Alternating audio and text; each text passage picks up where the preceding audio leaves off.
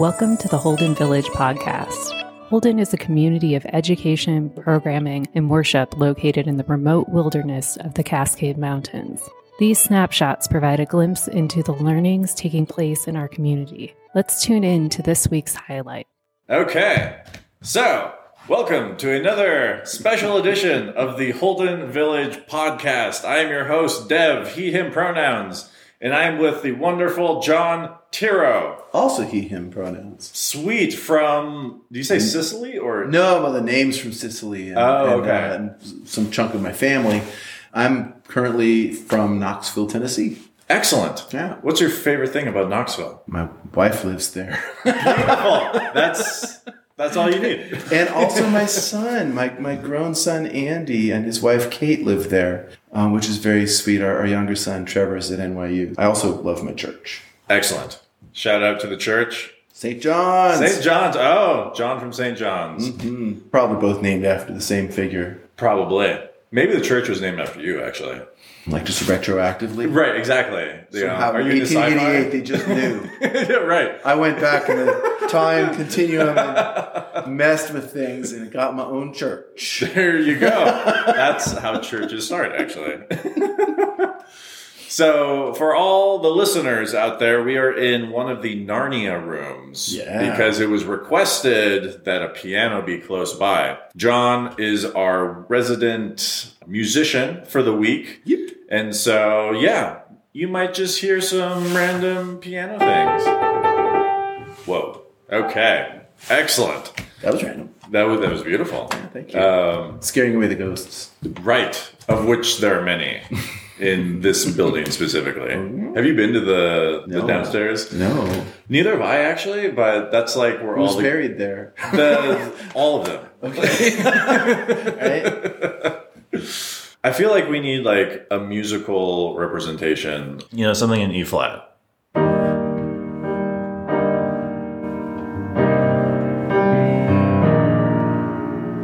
Sometimes it seems like there's no way of knowing why it's all worth it and where we belong.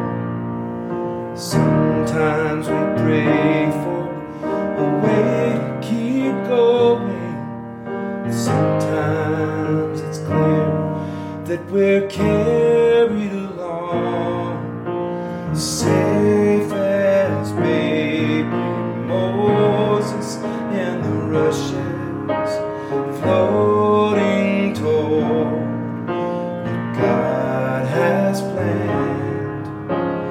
That's the way the Father holds us dear in His sight, cradled in His hands. There's another verse and a bridge, and one notable thing about that, we wrote that before I at least was broadening our understanding of God's gender. Yeah. And of people's gender. And I think one of the things that this song nudges toward is recuperating father as a potentially gentle and caring thing, which bears some witnessing. Wonderfully played. Thank you. The D flat also like hits like in that song. Yeah. That's the magic sauce for me. Oh, there's a neat moment too that comes later. Check this out. So when we get to the bridge, it goes from that to.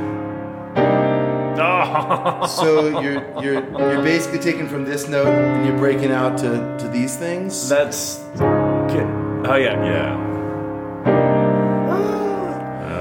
It's a really nice thing. I grew up in a household that had both a broad range of centuries, classical tradition and choral music going on in it, which would have some crunchy chords, some of it, but also jazz, because my mom was more in the choral music zone and my dad more in the jazz zone, but they both enjoyed each other's enjoyments.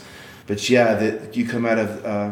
That's the way the Father holds us dear in His sight, cradled in His hand. It's just a little distance, but even when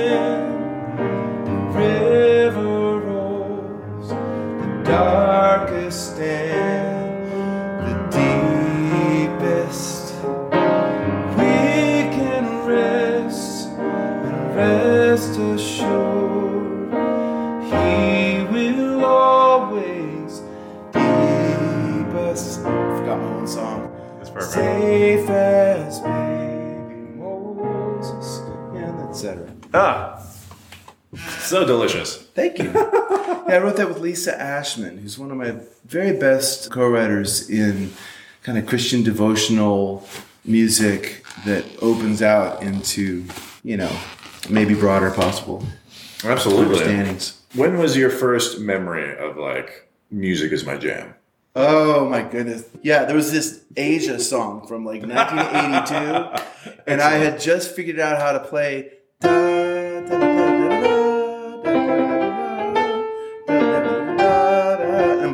in the auditorium of our high school, and I think it's just me and the electric piano that I've just gotten access to because I was willing to learn enough of how to play a baritone horn so they would allow me to play the electric Rhodes piano in the jazz band. So I've got access and I'm playing this thing here, just enjoying it myself, and these two girls come walking in and they say, "Play it again." and then I played it again, and then they said to play it again, and I think that's the first time where it felt like my jam. And similarly, when I got to college, lots of people could play songs that other people knew, but by that point I'm starting to write songs.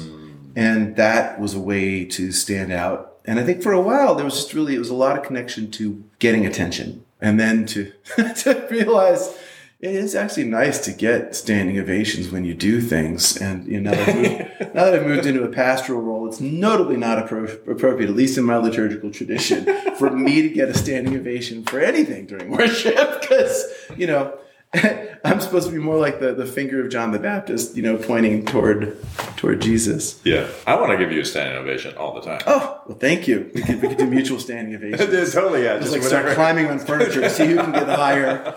Absolutely. Because everything is a competition, Yeah. That is the point. Oh, that's great. I thought you were going to point out the gnomes. Yeah. Well, we have these white-haired, scruffy-haired, long-nosed gnomes, a very happy little family, all with prehensile tails, in a mountain setting much like the one in which we find ourselves now. One dude is fishing. Right. Like he's got like an entire potato for a nose, like a long potato at that. Anyway, that's the piano. And that's the piano.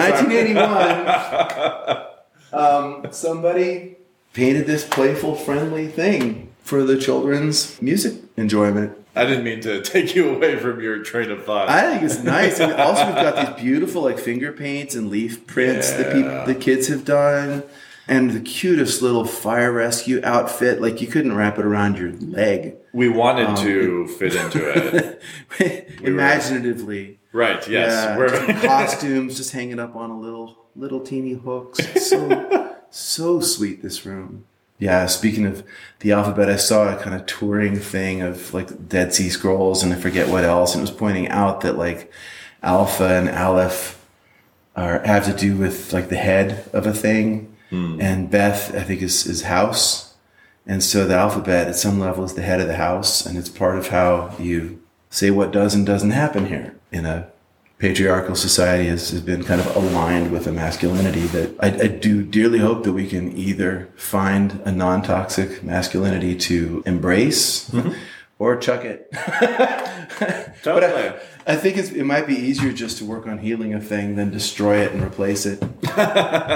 I mean, sometimes destroying things is fun, but sure, it's also sometimes it's part of how you respond to a thing when you've had a bad experience of it. I'm interested in psychologists and what they've discovered recently about the key to a successful relationship, especially a long-term one, is being a safe enough place to work through whatever residual traumas you have without combusting. Essentially, the pastoral role can be an opportunity for like any human interaction can be an opportunity for healing or furtherance of the problem. Do you use music as a means for facilitating that process with people as well? Or is that separate delineation? Oh my goodness, yes. Lots and lots of ways. We're doing a service tonight where we're using a song that I didn't write, and I need to look up who wrote it so I could give credit for it. And so I don't know, should I sing it or not? Will I screw up your podcast thing? I would encourage you to try to screw up my podcast thing. All right. Then...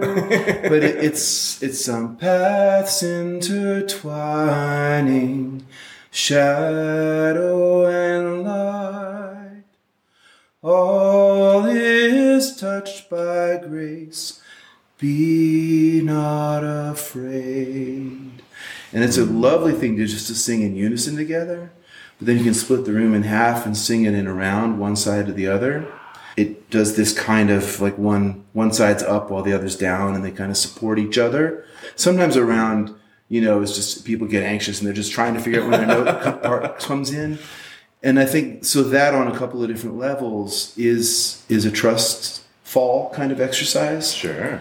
Because you're leading somebody into something they don't really know, and then helping them to have an experience of gaining mastery, and also being okay in the space when you don't have mastery, but you're still getting to participate in something beautiful. And so like just that song all by itself is doing that kind of work. Introducing the song does that kind of work. Introducing new music, changing how we do something. All these things are potentially growing our capacity to be resilient in the face of change. And it's building trust as long as you've managed it in a trustworthy way. There's actually a musical improv exercise called musical trust fall. So essentially, like, you'll just play a chord, and I have to like sing the moment you play that chord. So I have no idea like what you're doing, and I just have to just keep singing and like see what happens, and know that we're all gonna be okay. Okay. So give me a topic. Finger painting. Finger painting. Excellent. 1, 2. Red paint goes to blue. These are the color spectrum of my youth.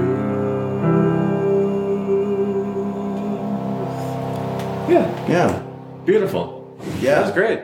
Thank you for doing that. Pleasure. I think that's just a beautiful, simple exercise. You're not going to get the right note exactly. Like Sure. It's going to shift and mold, and you just have to. And I forgot if you came in on. I think you came there. Yeah, right? I think I did. Yeah. And of course, depending on what else I played, it could have been an entirely different relationship. Oh, right. Working with the fact that I start here and you start there, and this is the chord I was thinking of next, and then after you sang something, and then this seemed like the way to go, and thought, well, maybe one predictable move, and Right. then we need to work it to something that ends. So we're handling a negotiation in that space of dissonance and consonance, dissonance and resolution. I think I'm probably better at that in a musical field than I am in others, and so That's I can fantastic. contribute that. And we can talk about it. We're doing some teaching work here. We're doing some learning work, like as we go, like noticing that we know some things or that we've Right. learned some things that may be worth sharing. I was a little bit concerned coming in, thinking there is no telling what I'm going to say. I'm like still half in dream mode. That's perfect. That's actually the best place to be. Like that is, as like Saskia was like talking about like the twilight time, that in between space where the rods and cones are doing different things. Colors are different. Liturgical theologians talk about liminal space a lot. Yeah. When you're on this space, you're neither where you were or where you're going. You're sort of in this in-between space. And of course, the present moment is always a liminal kind of space, a twilight kind of space. And so when I talk about worship as in some sense, it's almost just like a retreat from distraction, a retreat from certain kinds of input, a retreat from certain kinds of expectation that you will have certain kinds of output, and to gather into a gracious space that holds you. Church is an eternal relationship that we have with each other, or an acknowledgement of the fact that we may have an eternal relationship with each other, whether we like it or not. And to hold that with enough safety that we can work through the traumas of the past and gain the healing that comes and the learning. Because, a large part of what allows humans to get along in the world is learning when we'd like something to go differently in the future than it went in the past. And I think, music's all about that. There's a beautiful Thomas Merton prayer that I set to music that also does some of that kind of, we didn't end up using it this week, at least we haven't yet, because just... Do you want to play it? Sure, I'll play it as much of it as I can remember. So the people just have the melody.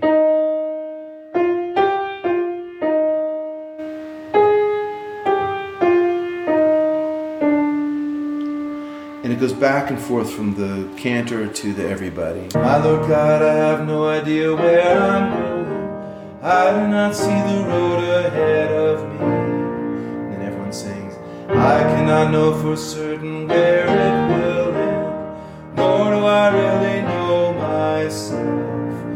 The cantor, and the fact that I think I am following your will does not mean that I'm actually doing so. You know what? Totally. I only pulled up that much lyric. That was perfect. That was excellent. It goes like that. And it changes keys every time it goes back and forth. Okay. And part of what's going on is the congregation, you only get your cue note the moment you need it, not a moment before. Okay. And that's part of how you grow. You grow in trust and in your capacity to endure, to gain faith that you actually are moving towards something and can make a way forward. Thank you for the work that you do and for serenading the village this week and for taking the time to talk with me. It was a pleasure. Thanks This was for having super me. fun. Thanks for joining us. Be sure to view the links in the description for more information or visit our website to find out more about the village. We hope you will make a pilgrimage to Holden. Blessings and peace to you.